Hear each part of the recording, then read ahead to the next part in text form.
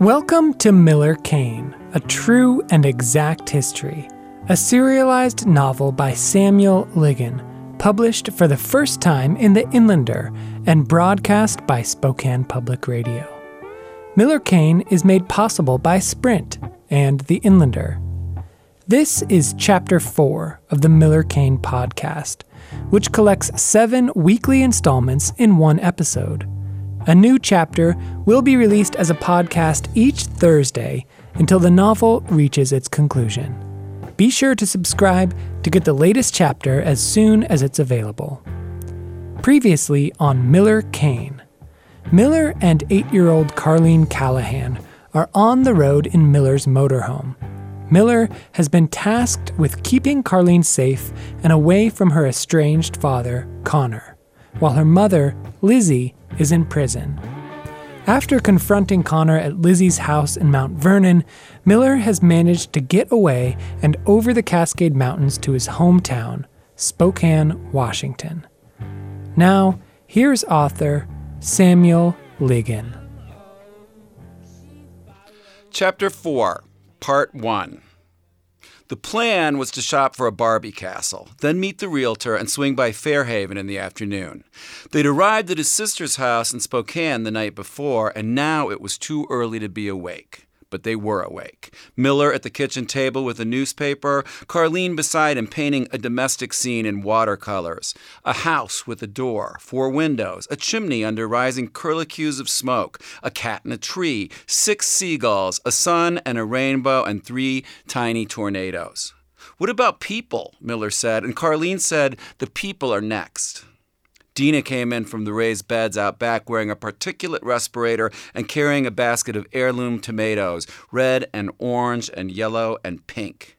You never would have guessed looking at them that the air outside was poison. Baxter whined and slobbered as Dina pushed him back with her knee and closed the door behind her. "It's god-awful out there," she said, pulling off her mask. Miller poured another cup of coffee. The newspaper headline on the table said, "Air quality improves to unhealthy." "An otter at the aquarium has asthma," Miller said, "which nobody's ever heard of." "But she's getting medicine," Carleen said, "and feeling better." "That's good," Dina said, grabbing a mixing bowl from the cabinet. Carleen rinsed her paintbrush and dabbed it in black, then painted a crooked man beside the house, giving him a beard, a bow tie, a stovepipe hat. "Lincoln?" Miller said. Carleen nodded. "Mom says he's our greatest president because he freed the slaves and kept the country together and was probably bi." "Bi?" Miller said. "Sexual," Dina said. "Right," Miller said. "But what difference does that make?" "It makes a difference to bi people," Carleen said, and Dina said, "Exactly." Carleen painted a bird on Lincoln's shoulder, then dipped her paintbrush in the water again. "Mom says a lot of people are bi, maybe everyone, whether they know it or not, which is just fine," Dina said, pulling eggs from the fridge. "Of course it's fine," Miller said. "Nobody's saying, but I don't have to be anything," Carleen said, "if I don't want to be." "No, you don't," Miller said. "Except yourself," Dina said. Baxter whined. Carleen dabbed her paintbrush on a paper towel and walked across the kitchen to grab a bag of baby carrots from the fridge. Dina cracked eggs into the bowl and whisked them, adding salt and pepper and ranch dressing, her secret ingredient. "The tomatoes are slowing down," she said, "all that smoke blocking the light. The AQI was 350 yesterday." "AQI?" Miller said. It was one thing to feel left behind by Carleen, but Dina was 6 years older than him and had no right to be speaking in code. Besides, who cared if Lincoln was gay or bi or trans? Besides Lincoln himself, and he hadn't cared for a long time either. It was hard to imagine him in bed with Kump Sherman or wearing a ball gown like Caitlyn Jenner, dreaming of a day when surgery and hormones would set him free. But maybe he'd done exactly that, or something equally unimaginable. The sex lives and gender wishes of our historical darlings as difficult to imagine as the erotic spankings of our grandparents. And while 21st century concepts of gender and sexuality might have been incomprehensible to Lincoln, they might just as well have been enlightening. Still, if we discovered that Robert E. Lee, say, was genderqueer, it was hard to know how that information would change our thinking about Pickett's charge or Second Manassas or Lee as a general, an American, a statue.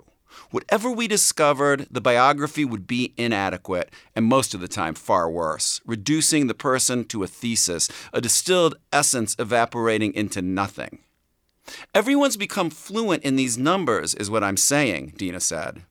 Miller imagined another thread for the book to complement his hero villains. Lincoln's Gown, it could be called, subtitled, Exploring the Gender and Sexual Identities of Our Founding Mothers and Fathers and Non-Binary Progenitors. The research potential was limitless, and no matter what conclusions you drew, the dramatic bits would remain the same. Preston Brooks caning Charles Sumner nearly to death on the floor of the Senate, John Brown raging at the Potawatomi massacre, John Wilkes Booth shooting Lincoln in the head before leaping to the stage at Ford's Theater, Ford himself hustling a very young Bonnie Parker away from the assassination in a tricked-out Model T. "Are you even listening to me?" Dina said, and Miller said, yes. And Dina said, the radio actually told people with heart conditions to get out of town yesterday, as if they could just leave. Carlene fed Baxter a carrot. He gobbled it, whining by the door. "I even ordered a mask for Baxter," Dina said. "You did?" Miller said. "I know," Dina said. "Can you imagine what Grandma Kane would say?" "He's an animal," Miller rasped. "Stop babying him." "He should be euthanized," is what, Dina said, imitating their grandmother. And Miller said, "He should have been euthanized before he was born, is what." Dina put a cast iron skillet on the stove and turned up the heat. "We killed animals all day, every day on the farm," Miller said. And Dina said, "We'd bring the chickens next, and then we'd bring the donkeys next. And then we'd machine gun the horses," Miller said. "We were death farmers, is what," Dina said. And Carlene said, "But did you really shoot the horses?" "Oh, no, sweetie," Dina said. They'd forgotten Carlene by the door with Baxter. "Our grandma was just crazy." "Not that we ever said that word," Miller said. "And not like our other grandma," Dina said, "who was really crazy. Or our mom. Grandma Kane was just mean." Baxter whined. "Can Waffles get a mask?" Carlene said. "Cats won't wear them," Dina said, pouring eggs into the pan. "But we'll keep them inside today, out of the smoke." Carlene handed Baxter another carrot. "Can I get a mask?" she said. "Sure you can," Miller said. "We both will, after we do the dishes and call my mom." But his mom couldn't come to the phone, and the hardware store on Lincoln was out of masks. So was the one on 29th. At the country store on Division, the kid working the floor talked into a tiny microphone at his throat and listened through headphones. "Chip doesn't think there's a respirator in town," he said to Miller. "But we've got paper masks in aisle 4. "Are they any good?" Miller asked. "Not for smoke," the kid said. "What about surgical masks?" Miller said. And the kid said, "You need a respirator, an N95 or 100. "What about—" "Bandanas won't work either, or wet towels." "What about a gas mask?" Miller said. And Carlene said, "What about a cat mask?" "No such thing," the kid said, "but we do have an AR-90 riot control mask, which is probably too much for our situation here. Hang on," he said, holding up a finger. "Chip says we're getting more respirators tomorrow, if you can swing by in the afternoon." "Okay," Miller said, "thanks," and they walked back into the toxic air. Summer used to be the best season in Spokane. Hot days and cool nights and swimming at the lake or pool, eating and drinking on porches and patios and decks. Now you couldn't even go outside. Miller started Dina's Subaru and turned on the air. Carlene let out a deep breath. "You can stare directly into the sun," she said, "through the smoke." And Miller said, "But don't." You could stare directly into the sun. It was dull and flat and pinkish red. Miller's phone buzzed with a text from Dina. "I think Waffles and Baxter will become friends," Carlene said, "if we stay long enough." "Mom's gone," Dina's text read. Miller put the car in park and called Dina, who didn't answer. "Waffles is not always friendly with other animals," Carlene said. "What do you mean gone?" Miller wrote back. Was she dead? That seemed impossible for all the usual reasons. And likely for all the usual reasons. "But I think he might like Baxter," Carlene said, "if he'll come out from under the bed." Miller's phone buzzed with another text from Dina. "I'm on the phone with them right now," it said. But is she okay? Miller said. He can bully dogs sometimes, Carlene said. She broke out of Fairhaven, Dina said. And of course, he would eat a bird or a fish, Carlene said. Broke out? Or a ferret or a hamster. Or a gerbil, Miller said. Or a mouse or rat, Carlene said. Another text dinged Miller's phone. She took off, Dina wrote. Or a rabbit, Carlene said. Miller's mom was on the lam.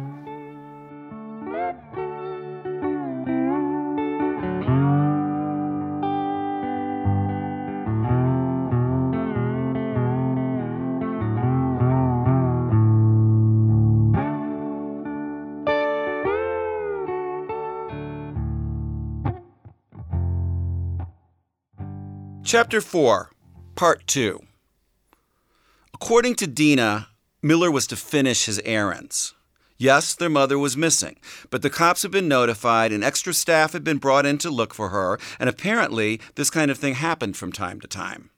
Dina was going to take a cab over there to be a grounding influence once they brought her in, and since it was unlikely their mom would even recognize Miller, he and Carlene should just finish their Barbie shopping and meet with the realtor. There was nothing Miller could do about any of it except worry and wonder if his mother had finally disappeared for good. She'd only shown glimpses of herself at Christmas, mostly when Dina put on Dean Martin, waking as she swayed to the music. "What are you doing here?" she'd say to Miller, taking his hand. "Visiting you," he'd say, and after a while, she'd disappear again. Maybe today's escape was merely the final phase of her disappearance, a horrible thought. Miller casting her as a beloved dog crawling away to die. The money he'd spent on Fairhaven wasn't enough. He should have visited more often, to be there when she surfaced, however briefly.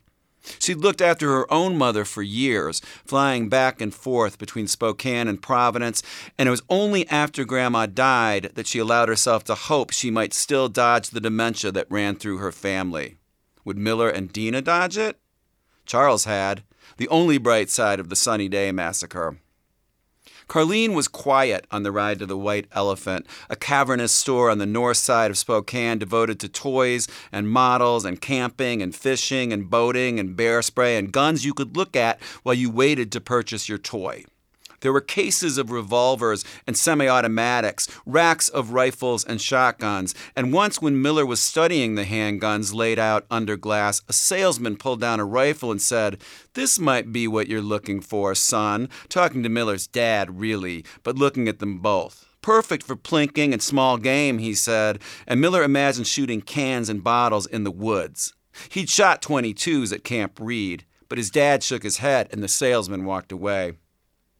Miller's friend Bryce went hunting with his dad and told Miller how you had to get up early and freeze your ass off and how you disappoint your old man with your pathetic weakness and complaining, but how you might also watch him cut open a deer or elk and help lift the steaming organs from the animal, which was horrible and cool and awful, but the meat was so good. Miller knew that because he'd eaten it at Bryce's house. Venison sausage and elk steak and moose and a deer heart. Miller himself had never wanted to kill or skin anything, but he remained entranced by the White Elephant's guns. Beautiful objects, harmless it seemed, and he still dreamed about them sometimes. Assault weapons in nightmares and semi-automatics in good gun dreams, a calm settling over him as he took a 9 from its Crown Royal bag, popping and unloading and reloading its clip, the calm lingering even after he woke and the dream dissolved. Not that he really wanted one, but the dream had to mean something. He hated himself for having such dreams after everything he'd seen. "Are we here to look at guns?" Carlene said, and Miller led her past the camping and survival equipment to the other side of the store, where there were pop star Barbies and pediatrician Barbies and harassed personal assistant Barbies, but no Barbie castles. "Let's go somewhere else," Miller said after they had exhausted the Barbie aisle, but Carlene pulled a big box from the bottom shelf which proved to be a Barbie care clinic, an ambulance that opened into a hospital, complete with reception desk, waiting room, exam table, eye chart, gift shop, and Ebola victims scattered dead on the floor, if you imagined them. "Do you want to look at this?" Miller said, and Carlene said, "I am looking at it." And Miller said, "I mean out of the box." "I don't think we're allowed," Carleen said, and Miller said, "I think it's okay." He opened the box and handed Carleen the ambulance, which she transformed into the care clinic. She studied the plastic furniture and waiting room magazines and medical implements, so fixedly examining each object that Miller stepped away to browse the knives on the other side of the store until Carleen tracked him down and said, "Can I really get this?" "You really can," Miller said, and Carleen said, "What if it's too expensive?" And Miller said, "We can afford it." He'd never seen her so hungry for anything. "Mom thinks new toys are a waste," she said, "especially plastic, because they're made of oil and will never break down and are as good used as new." "But birthday presents can be new," Miller said, "and since I didn't get you one, you got me a Barbie styling head," Carleen said. Was that really something he'd have gotten her? "But maybe this," Carleen said, "could be an early Christmas present?" "Sure it could," Miller said. "Do we need a new Barbie, too?" "I don't think so," Carleen said, and Miller said, "How come?" "Something more might spoil it," Carleen said. "It's just so perfect as it is." Thank God she didn't know about the money yet. And once she did, Miller wondered how much of herself she'd lose to it. Not that it was his business, and not that she'd be better off poor. But was it possible to remain unruined by $1 billion? $750 million? 500 million? How much money could you accumulate before you started to believe you actually deserved it? Not that a Barbie care clinic would ruin anyone. Carleen was practically vibrating with the pleasure it was already bringing her. The thing about a gun, though, if Connor came after them armed, for instance, not that Miller was going to keep one anywhere near Carleen, but what if it was the only way to protect her? And what if he didn't have one when Connor came with his? Miller had never been at a massacre from the beginning. Did he really want to train for that? What if the shooter was a kid? Miller wondered if his brother knew how far gone Billy was the morning he shot up Sunny Day, if that's why Charles got there so fast, to try to stop him before the cops killed them both in the cafeteria.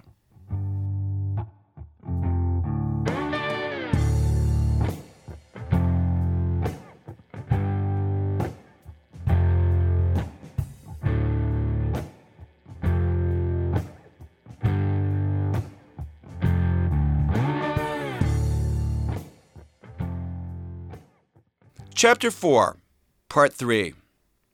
They should have hired a realtor years ago, but they'd been pretending.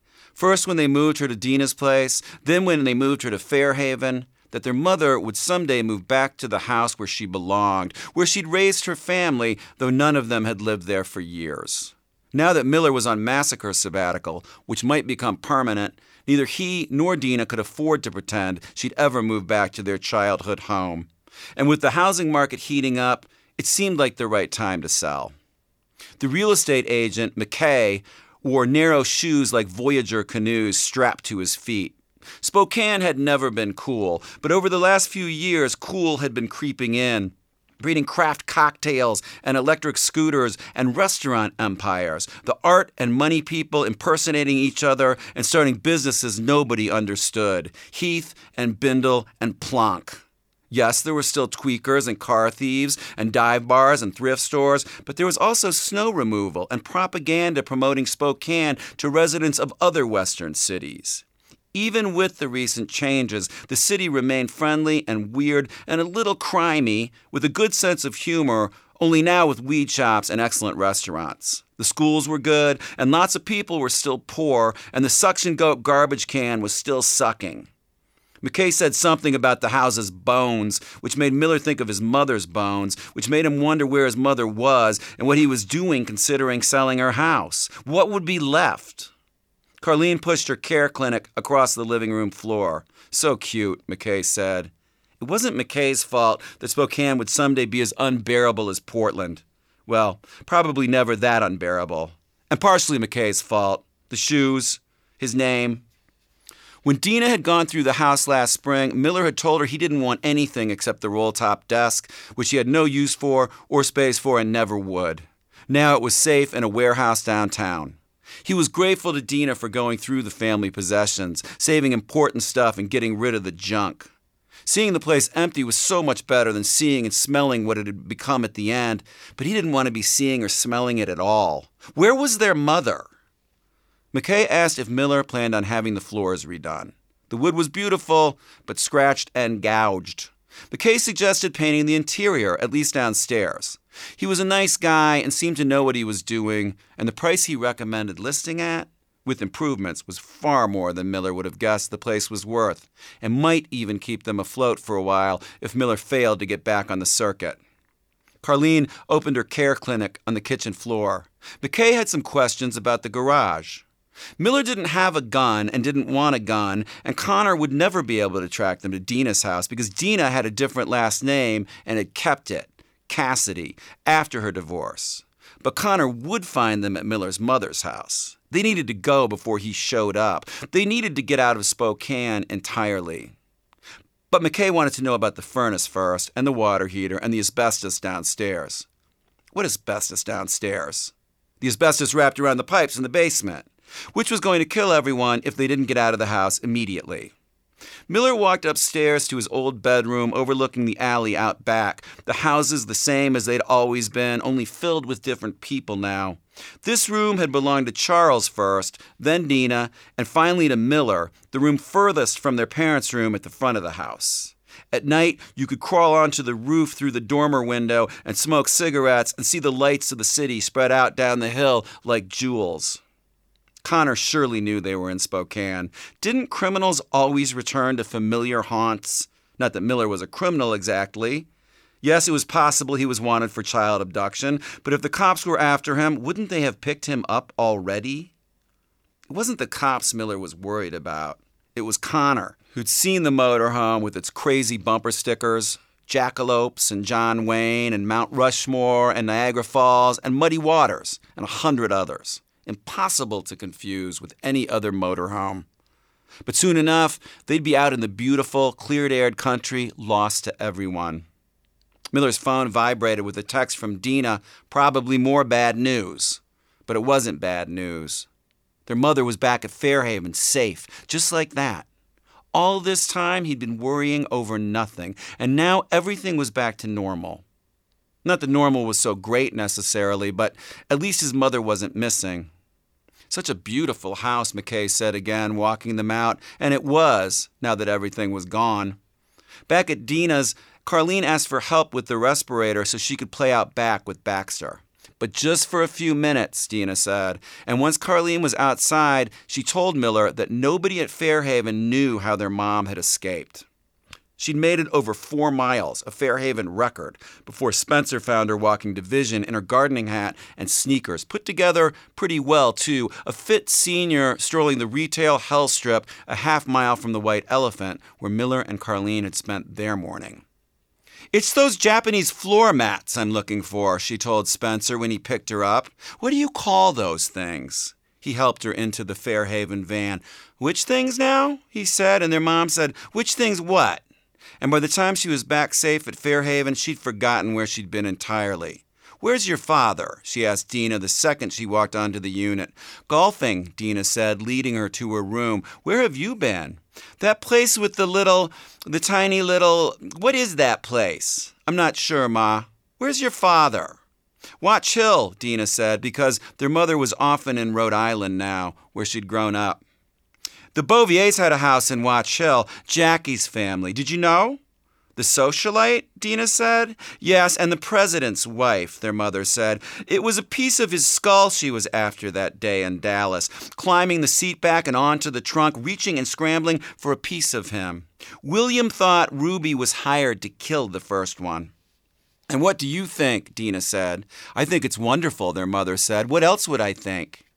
The nurse walked in and checked her vitals, and afterward their mother sat at her table handling pieces of a blocky puzzle. But she couldn't settle in. She pushed the pieces around, glancing at Dina, looking away, looking at Dina, glancing away. "Who might you be?" she finally said. "What?" Dina said. "Who are you?" their mother said. "Your daughter," Dina said. "Dina." Their mother said. Now, in her own kitchen, Dina looked at Miller.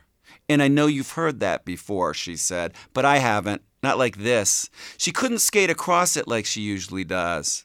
"It's okay," Miller said, though he knew it wasn't. Dina was trying not to cry. It's just how empty she seemed, like there was nothing left. Miller wrapped his arms around her. They were going to sell their childhood home and never see their mother again, not who she really was. Or they'd see her a few more times, or a few hundred, or 1,000, but probably not 1,000. Still, it was encouraging and troubling that Fairhaven's memory unit could not contain Noreen Elizabeth Goodman Kane. I'll go over there this afternoon, Miller said. Tomorrow, Dina said. She's done for the day. Okay, Miller said. But did you know the house is full of asbestos? Yes, Dina said, but it's not friable. I'm not talking about frying it, Miller said. The problem is breathing it. Dina laughed and pulled away. Take Carlene with you, she said. Ma'll love that. I know, Miller said. What are you going to do with her anyway, Dina said, once you leave here? Who? Miller said, and Dina said, who do you think? Why was everyone always asking that? You can't keep her on the road forever, Dina said. Miller watched Carlene throw a tennis ball out back for Baxter, yelling encouragement through her respirator. Maybe the rules about what you could and couldn't do forever no longer applied once you were out on the road in the clean, clear air of America.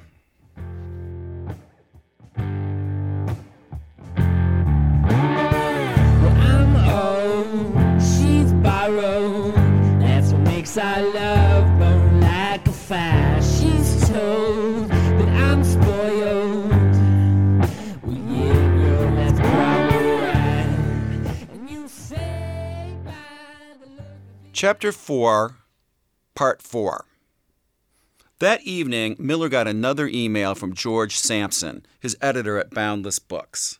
George was becoming a nuisance. I know you've been through a lot with the work you've been doing, he wrote, these shootings. Maybe you're not up for the hero-villain project now. Miller wrote back right away. Doing great here, George. Very into the hero-villain project. Just haven't sent you a real one yet. I'm still sort of finding my way. Once I get the form, I'll knock them down quickly. You know that. I need you to stay with me here. But another message came after Carlene was in bed. This one even more irritating. George Washington seemed promising, George wrote, at least as a subject, but then, I don't know, George Kennedy? I'm not sure what you're doing out in the world or with this assignment. Maybe there's another project we can get into, or maybe you'd like to talk to another publisher who could really work with you on the shooting stuff. I think an examination of why these massacres keep happening might be valuable, or portraits of people surviving in the wake of such tragedy. I'm also still totally down for your contribution to the current project if you're still interested, and if you can rein it in a bit. George wasn't stupid. He'd just never been to a mass killing. Miller sat at the table for 2 hours writing How to Survive a Massacre. He attached it to an email that read, "Thanks for the idea, George, though I realize this might not quite work for you. Still, I'm feeling super excited and hopeful and stoked over here. It's super meaningful to write something that might be useful to someone, though I wish, of course, that none of this was necessary. We'll send a reined-in hero-villain soon. Stay with me, George. We're getting there. It's just a matter of finding the shape and the voice. Like John Lee Hooker said, let that boy boogie-woogie. It's in him, and it's got to come out. XOXO Miller Kane." And the attachment read, How to Survive a Massacre. 1. Don't be born in America. 2. Don't be born in Norway, Australia, Egypt, France, China, Somalia, Spain, the West Bank, the Ukraine, the Belgian Congo. 3. Don't be born. 4. If you must be born, acquire a handgun you're comfortable with and learn how to use it. Make friends with it. Make love with it under your bed or pillow or inside the special drawer where you keep your other love-making tools. Then get dressed and put your gun back on. 5. Conceal it. Open carry it. 6. Parade around the living room with it strapped to your person. Pull the kitchen curtain aside and look outdoors. Accept the awesome responsibility of staying inside with your gat strapped to your person until you die and the cats feast upon your remains. 7. Hide where the killers could never find you. In a bulletproof room, for example, behind a secret panel that nobody knows about. 8. Be the kind of person no one would dream of shooting in the face or elsewhere. 9. Run for high office on the Second Amendment, promising free guns for children and nuns and the criminally insane. Be showered with campaign contributions. Then ban assault weapons immediately upon election. 10. Prepare to be assassinated, but don't be. 11. Though hard to believe, body counts will actually go down if killers have to massacre with knives or clubs or garrotes or pikes or boomerangs or swords or brass knuckles or slingshots. And your constituents, most of them, will be grateful, though there won't be any money for your re-election campaign. 12. Before, during, and after holding office, surround yourself with Secret Service agents ready to be massacred in your stead. 13. Get shot in the face by your hunting buddy and die. 14. Shoot your hunting buddy in the face and spend the rest of your life in prison. 15. Decide to write comic books. Isn't that where the money is? Not that you're a sellout. Then realize comic books are stupid, though really, really hard to write and beautiful in their way with lasting literary value.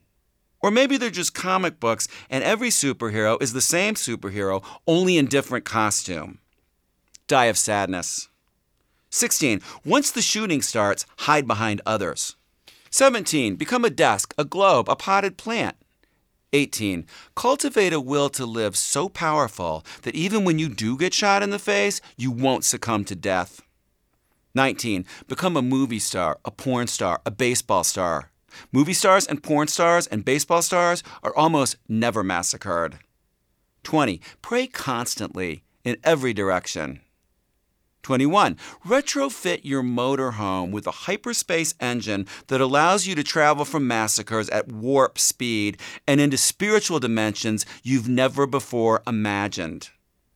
22. Practice the kind of mindfulness that puts you into a coma. 23. Once in a coma, stay there the rest of your life. Coma victims are almost never massacred. 24. If you see something, don't say anything. Run. 25. Pass legislation requiring everyone, except the security forces here for our safety, to be naked at all times, except after we make love, when we conceal carry ourselves around the living room. 26. If your son's the shooter, for God's sake, don't run into the building to try to stop him. The cops have no idea who you are and what you're doing, and they'll blow your head off. 27. Stop eating chicken and beef and pork and fish and rabbit and squirrel and buffalo and possum. Stop eating radishes and wheat and dairy and fruit and grass and dirt and fiber. Only eat cinnamon. 28. If you're not part of the problem, you're part of the solution, which means if you're not part of the massacre, you won't get shot in the face. 29. Develop a way to determine who will be a killer. Then develop a treatment plan to make him a spiritual healer instead, with lots of adoring followers. 30. Refuse to be a victim. 31. If you have a child, spend time with the child. Play Barbies with the child. Ride horses and read pioneer stories with the child. But don't ever let him/her/them/it out of the house. 32. Lobby for an amendment to make massacres unconstitutional. 33. Fund miscreant centers and killer centers so that killers and miscreants have places to go and things to do other than massacring, such as macrame and smoking and cricket and high colonics and coffee drinking and bocce and duplicate bridge and stamp collecting. 34. If you're not sure if someone's about to massacre you, shoot him in the face, saving yourself and those around you who are too irresponsible to conceal carry. 35. Never offend a cop. 36. Never go outside. 37. If you must go outside, never go where a massacre is happening. 38.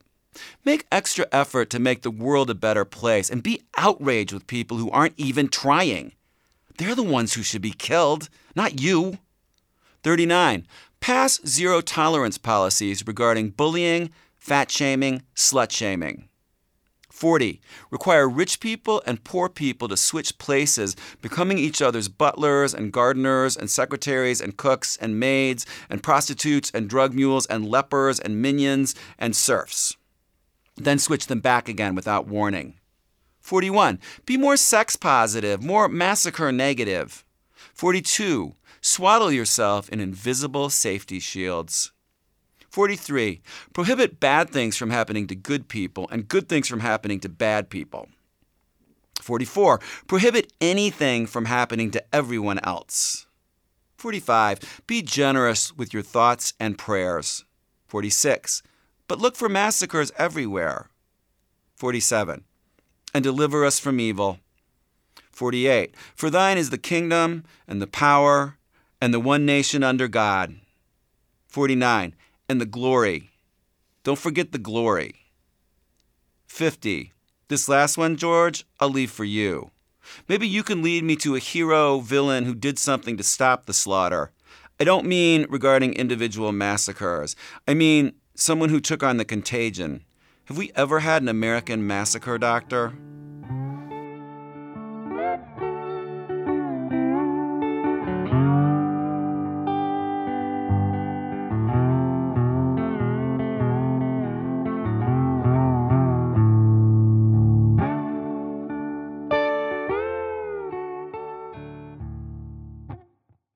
Chapter 4, Part 5. His mother recognized him immediately when he walked into her room at Fairhaven. "Miller Kane," she said, wrapping her arms around him. "And who is this marvelous child?" "Carlene," Miller said, "Lizzie's girl. You saw her a few years ago at the house."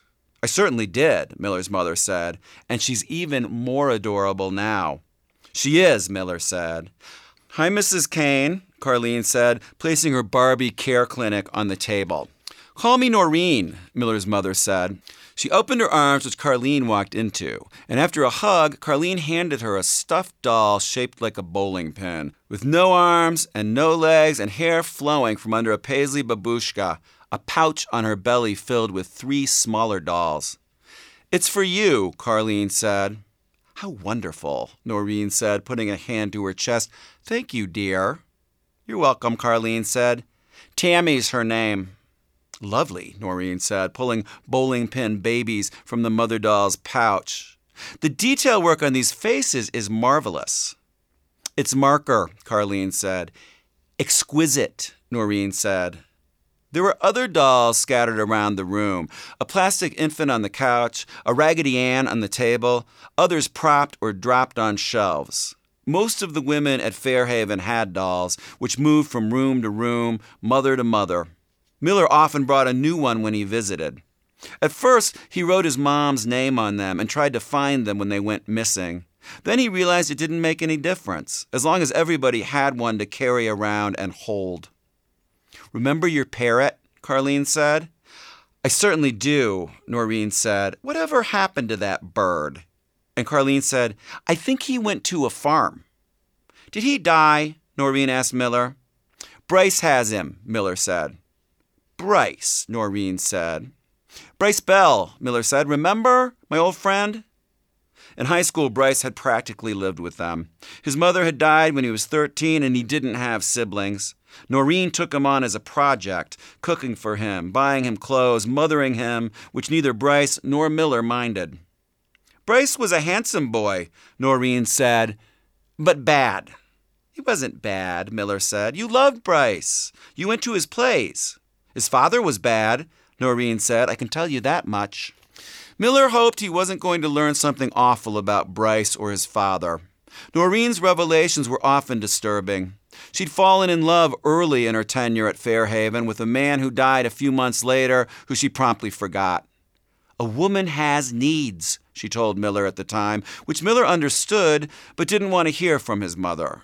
"Your father was very attentive in that regard," she said, "one of his strong suits." Something else Miller didn't want to know, though surely his mother and father's intimacy had been a good thing. She'd started forgetting his father's name from time to time only a year ago, but more often lately, forgetting him at Christmas for long stretches.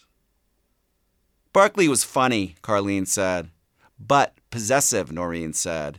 Which was why Miller was so jealous. I wasn't jealous, Miller said. He bit me. He bit everyone. He didn't bite me, Carleen said. Or me, Noreen said. Where is that bird? Bryce has him, Miller said. Who? Bryce. Bryce has Barkley. A wonderful bird, Noreen said. Who's your daddy? Carleen squawked. Oh, yes, Noreen said. He did say that. Nobody's home, Carleen squawked. Go away. It's as if he were here, Noreen said. What's become of him? Bryce has him, Miller said, wondering if Bryce had set the bird free by now. Is this your child? Noreen said. And Miller said, this is Lizzie's girl, Carleen. And Noreen said, is Bryce her father? No, Miller said. And Noreen said, Lizzie. And Miller said, Lizzie James. I know a Z James quite well, his mother said. We play duplicate bridge Thursday. That was Lizzie's aunt, Miller said. Was? Noreen said. She died, Miller said, a while ago. But you know Lizzie, too. Carleen's mom? Of course I do, Noreen said. And to Carleen, how is your mother, dear? She's in jail, Carleen said. Oh, my. But she's okay, Carleen said. It's just a misunderstanding. A tax thing, Miller said. We're working on it. Lizzie's going to be fine. Lizzie James, Noreen said. Yes, Miller said. And Noreen said, is she your wife, Miller? No, Miller said. Did your wife die? My wife is Georgie, Miller said. We split a while ago. I never liked to hear that. I know you don't. She has 2 children now. Yours? No. Is this one yours? No. I'll be needing a shower soon. I know, Miller said. But how about some music first? Wonderful. Miller walked to his mother's iPod, glued to the bookshelf, and started a Dean Martin mix Dina had made, which always seemed to comfort their mother and often brought her back to the surface. Ah, Noreen said, and to Carleen, do you love these songs as much as I do? Yes, Carleen said. Did you know my husband, William? Carleen looked at Miller, who shook his head. No, she said. He loved Dean Martin, Noreen said, dragging me to Vegas when those ridiculous men were kings of that place. It could be so romantic, though, especially before the president got shot. The women in pearls and gloves and evening gowns, the men in pressed suits. What did we know about nightclubs and cocktails? We thought the glamour would last forever. William loved to gamble, but he never lost a dime more than we could afford. Miller had not heard her stay on topic this long in years. Maybe it was the new drug Dina had mentioned. Noreen nodded to the music and sang along, Oh, baby, obey me. He was a dancer, she said, elegant, graceful, a beautiful man, slimmer than Miller. Do you know how to dance, dear? Sort of, Carleen said. She started gyrating to Dean Martin, her version of the twist. Noreen held out her hands. Do you want to dance with me? Carleen took her hands, and Noreen said, I'll teach you.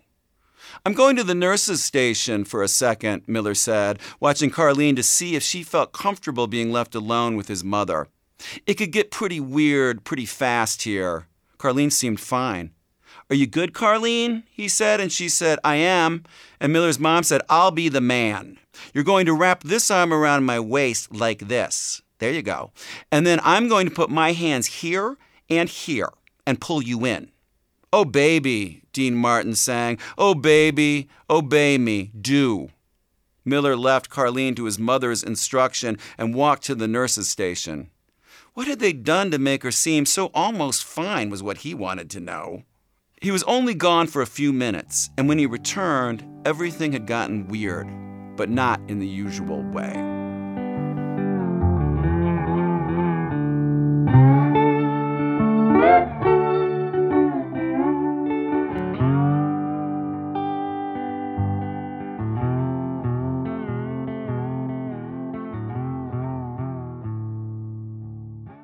Chapter 4, Part 6. It was in his mother's blood, Noreen said to Carleen, who was holding the old woman's hands in her own. There was weight in the room that hadn't been there before. Dean Martin was still singing, but quietly now. That's nice, dear, Noreen said, nodding down to their hands. Constance was stuck up, she said, from Massachusetts money. She thought she was better than everyone else. So what do you expect her child to think? I don't know, Carlene said. Miller took a seat on the couch. Didn't you tell her about Billy? His mother said. My mom did, Carlene said, a little bit. It's not a secret, Noreen said. She seemed perfectly herself, her old self, and while the Sunny Day Massacre wasn't a secret, it also wasn't something Miller wanted to talk about, certainly not around Carlene. Why breed fear and nightmares? Even if the world could be harsh and horrible, it didn't have to be for Carlene yet. People wanted to know if Billy was bullied. But that wasn't it, Noreen said. I don't know what it was exactly. There was goodness in him, I know that much. There was meanness in him, too. Something wrong. But there was goodness. It was odd that she wasn't veering off topic, and Miller didn't know how much more of this Carlene needed to hear. Dino started into Bella Bimba. His mother was a Stevens, Noreen said, a descendant of the first territorial governor of Washington State. Did you know that, dear? No, Carlene said. Did you learn about Governor Stevens in school?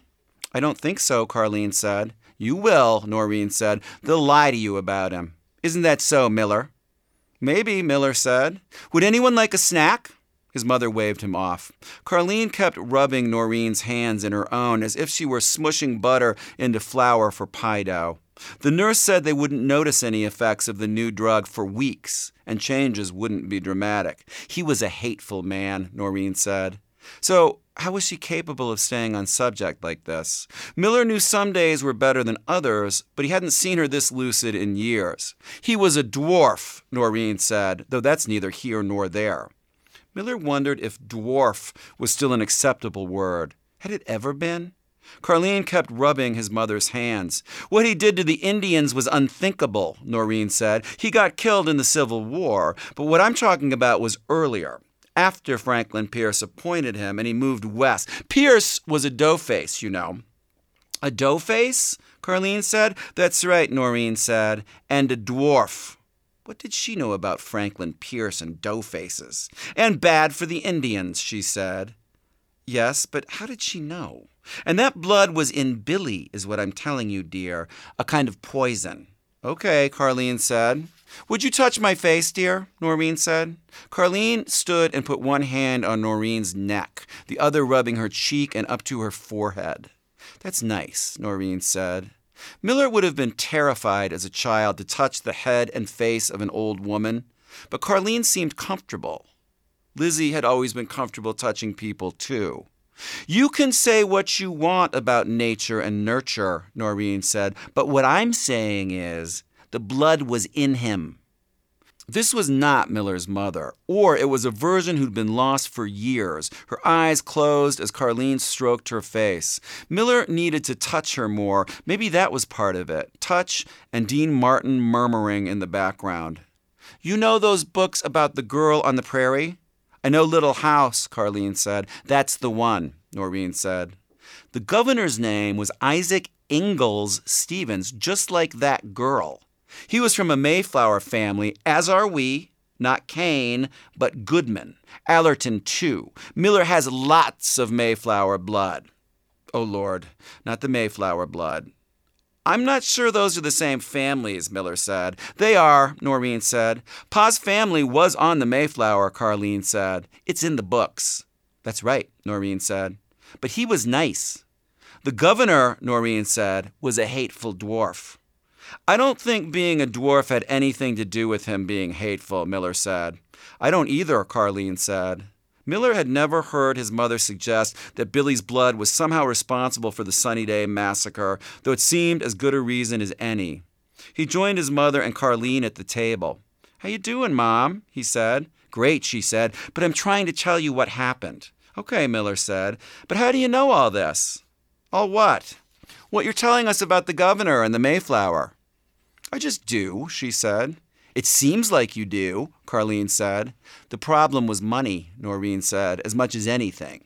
All that money on his mother's side. She beat it into him that he was better than everyone else, though of course the money was long gone by then, and my Charles would never make enough to replace it.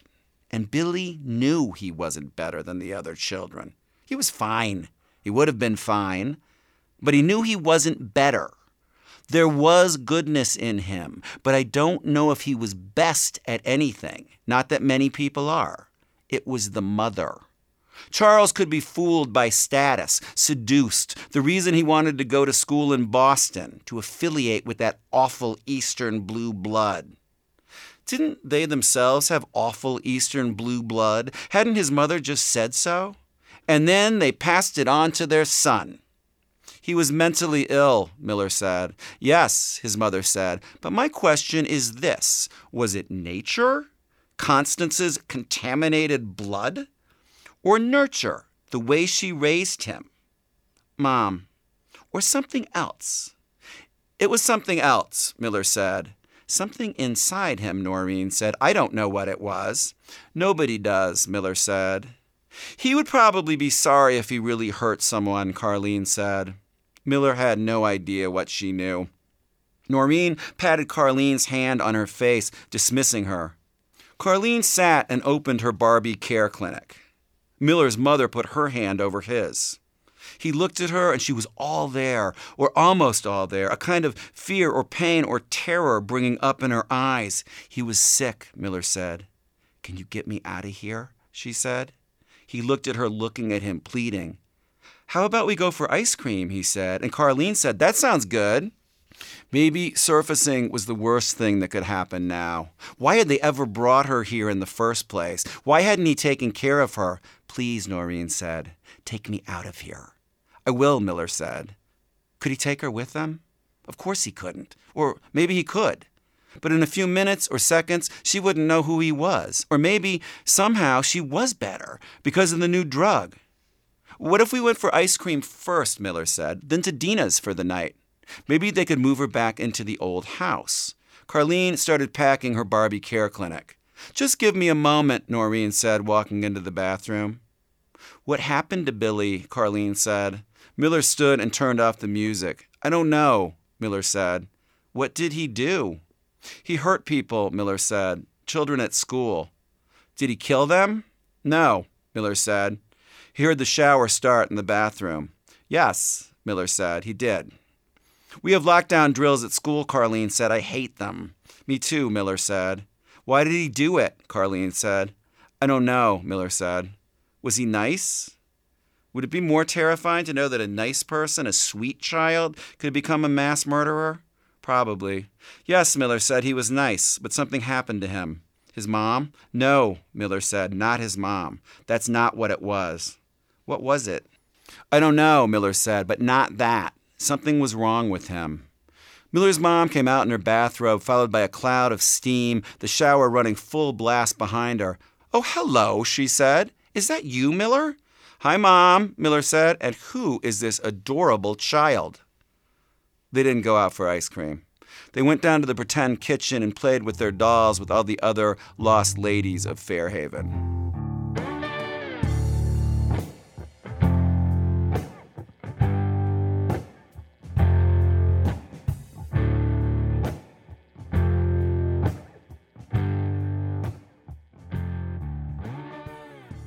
Chapter 4, Part 7. Hero Villain 4, Dean Martin. If he was the son of Mexican immigrants and not famous, we'd hardly consider him American at all. But because he was the son of Italians, who we no longer hate, and because he was famous, though irrelevant today, except at Christmas, and because he was Abraham Lincoln's grandnephew, Lincoln's mother was a Crocetti, and because Lincoln is a Rushmore president, Dean is an undisputed hero villain. Not as heroic villainous as Malcolm X, or Billy Graham, or Billy the Kid, or Susan B. Anthony, but more so than Kick Kennedy, who was a Kennedy doll, yes, but also actual royalty, the Marchioness of Hartington by marriage, and the second of 3 Kennedy plane crash fatalities, dying years before Judith Campbell, who would have affairs with JFK and Sam Giancana, forcing Bobby and J. Edgar Hoover to dump Frank and the rest of the Italian-American contingent, leading to the Kennedy assassination, the end of Camelot, and the beginning of everything bad. Like Lincoln, Dean had no royal titles. Anytime something happens, Dino said, they blame the mafia, even if the mafia had nothing to do with it. I love every bit of being Italian, and I don't think of the mafia. He was a good sex man, Herman Hoover said, but his big interest was golf. He was racist, sexist, fattest, yes, but he was cooler than Frank when the Rat Pack mattered, though he'd never be as cool as Bogart or Bacall or Lou Reed or Patti Smith or Hendrix or Dylan or Dr. Dre or Doris Day.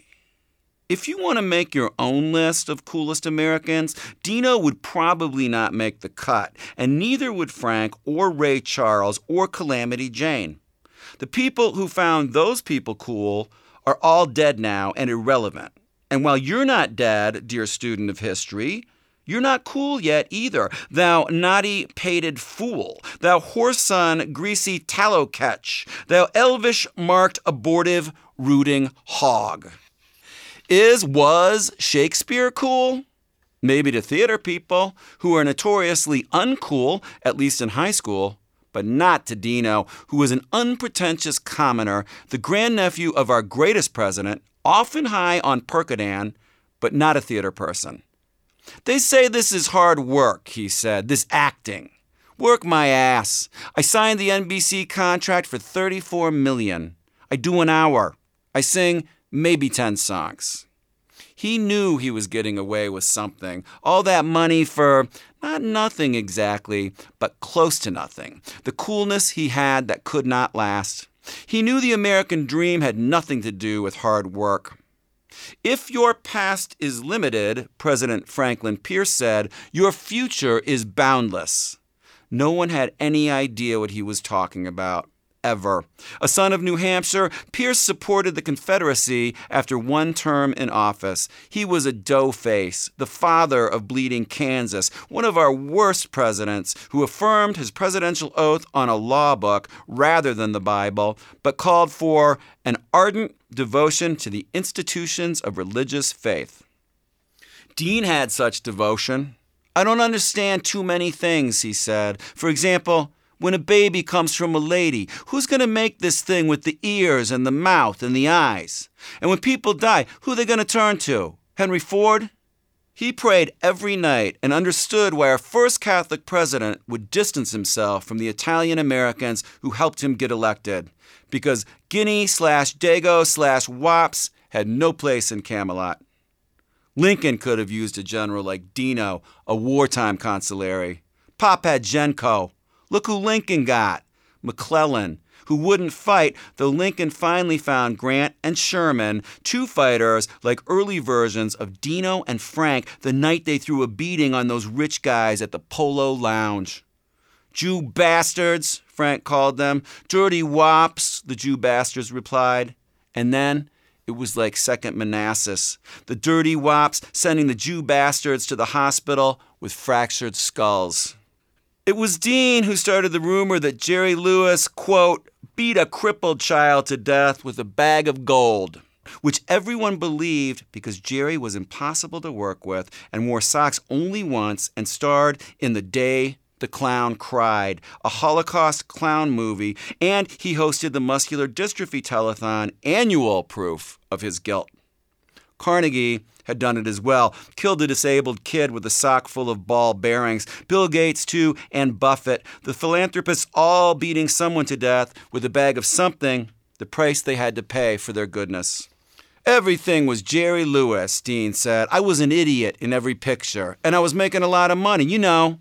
But money isn't all. Because there was also honor, onore, and dignity, dignita. But sometimes honor and dignity could get mixed up with something bad, like the night at the Sands when Dino wondered, did you ever see a jiu-jitsu? And Sammy comes bounding out, and the three of them say all kinds of weird racist stuff to each other, as if they're somehow above it all, as if saying weird racist stuff makes it all untrue. Frank making Sammy do a monkey dance, and Sammy calling Dean Whitey, and Dean karate chopping Frank in the face, then throwing him to the mat judo style. Sammy like, when are we gonna sing? Touching Dean's shoulder, and Dean says, hey, Zelda. Tapping Sammy's thigh. I'll go out and I'll drink with you.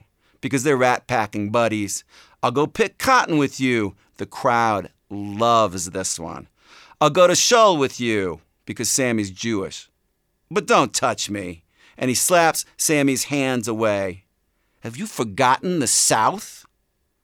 Somehow, suddenly, everything's even less funny than it's been all along, even in the wake of that hilarious joke. A black man forgetting the South. Good one. Forgetting centuries of bondage and beatings and lynchings and rape. But remember that Dino had Lincoln's blood too, whose greatness lay in his humanity, his belief that all men are created equal. Men meaning people, because while women were people then, sometimes we just said men. Lincoln was big and beautiful and weird and warty. He invented the Republican Party and hated as fiercely as he loved. What he hated most were taxes and big government and national health care and George McClellan and slavery and the Russians. And what he loved most were self-reliance and a more perfect union and the Russians and states' rights, which he would have loved even more if he'd lived long enough to stop hating them. And so did Dino love and hate these things. Have you forgotten the South? Meaning, not the South, but something bigger and more fundamental to who we are and haven't yet unbecome. In 1852, Frederick Douglass wondered if he was supposed to argue that it is wrong to make men brutes, to work them without wages, to beat them with sticks, to hunt them with dogs, to sell them at auction, to sunder their families, to knock out their teeth, to starve them into obedience and submission. And he did have to argue that again and again and again. Lincoln's Emancipation Proclamation was only a beginning, and we still want to believe, like he did, that our fathers brought forth a nation dedicated to the proposition that all men are created equal. Words delivered after Gettysburg, when the battle's 57,000 casualties obscured or proved that we were moving toward greater liberty, greater equality, even though we would fail over and again to live up to our simple, beautiful ideals. Lincoln himself praying over blood, that government of the people, by the people, for the people, shall not perish from the earth. And we're still praying that such a government, us, will find a way to do what's right, even knowing how we killed Lincoln for doing just that.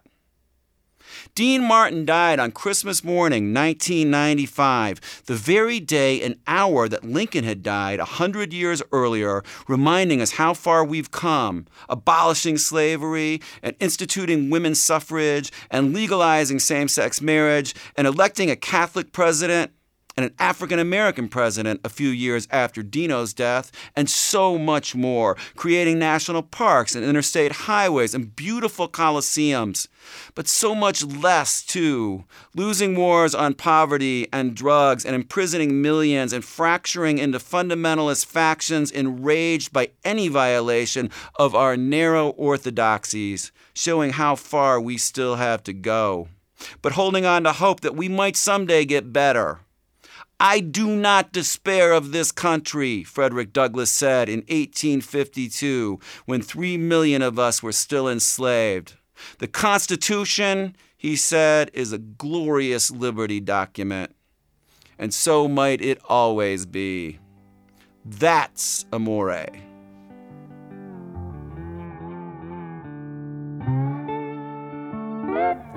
You've been listening to Miller Cain, A True and Exact History, a novel by Samuel Ligon, published in weekly installments by The Inlander, with archived audio at SpokanePublicRadio.org/Miller Cain.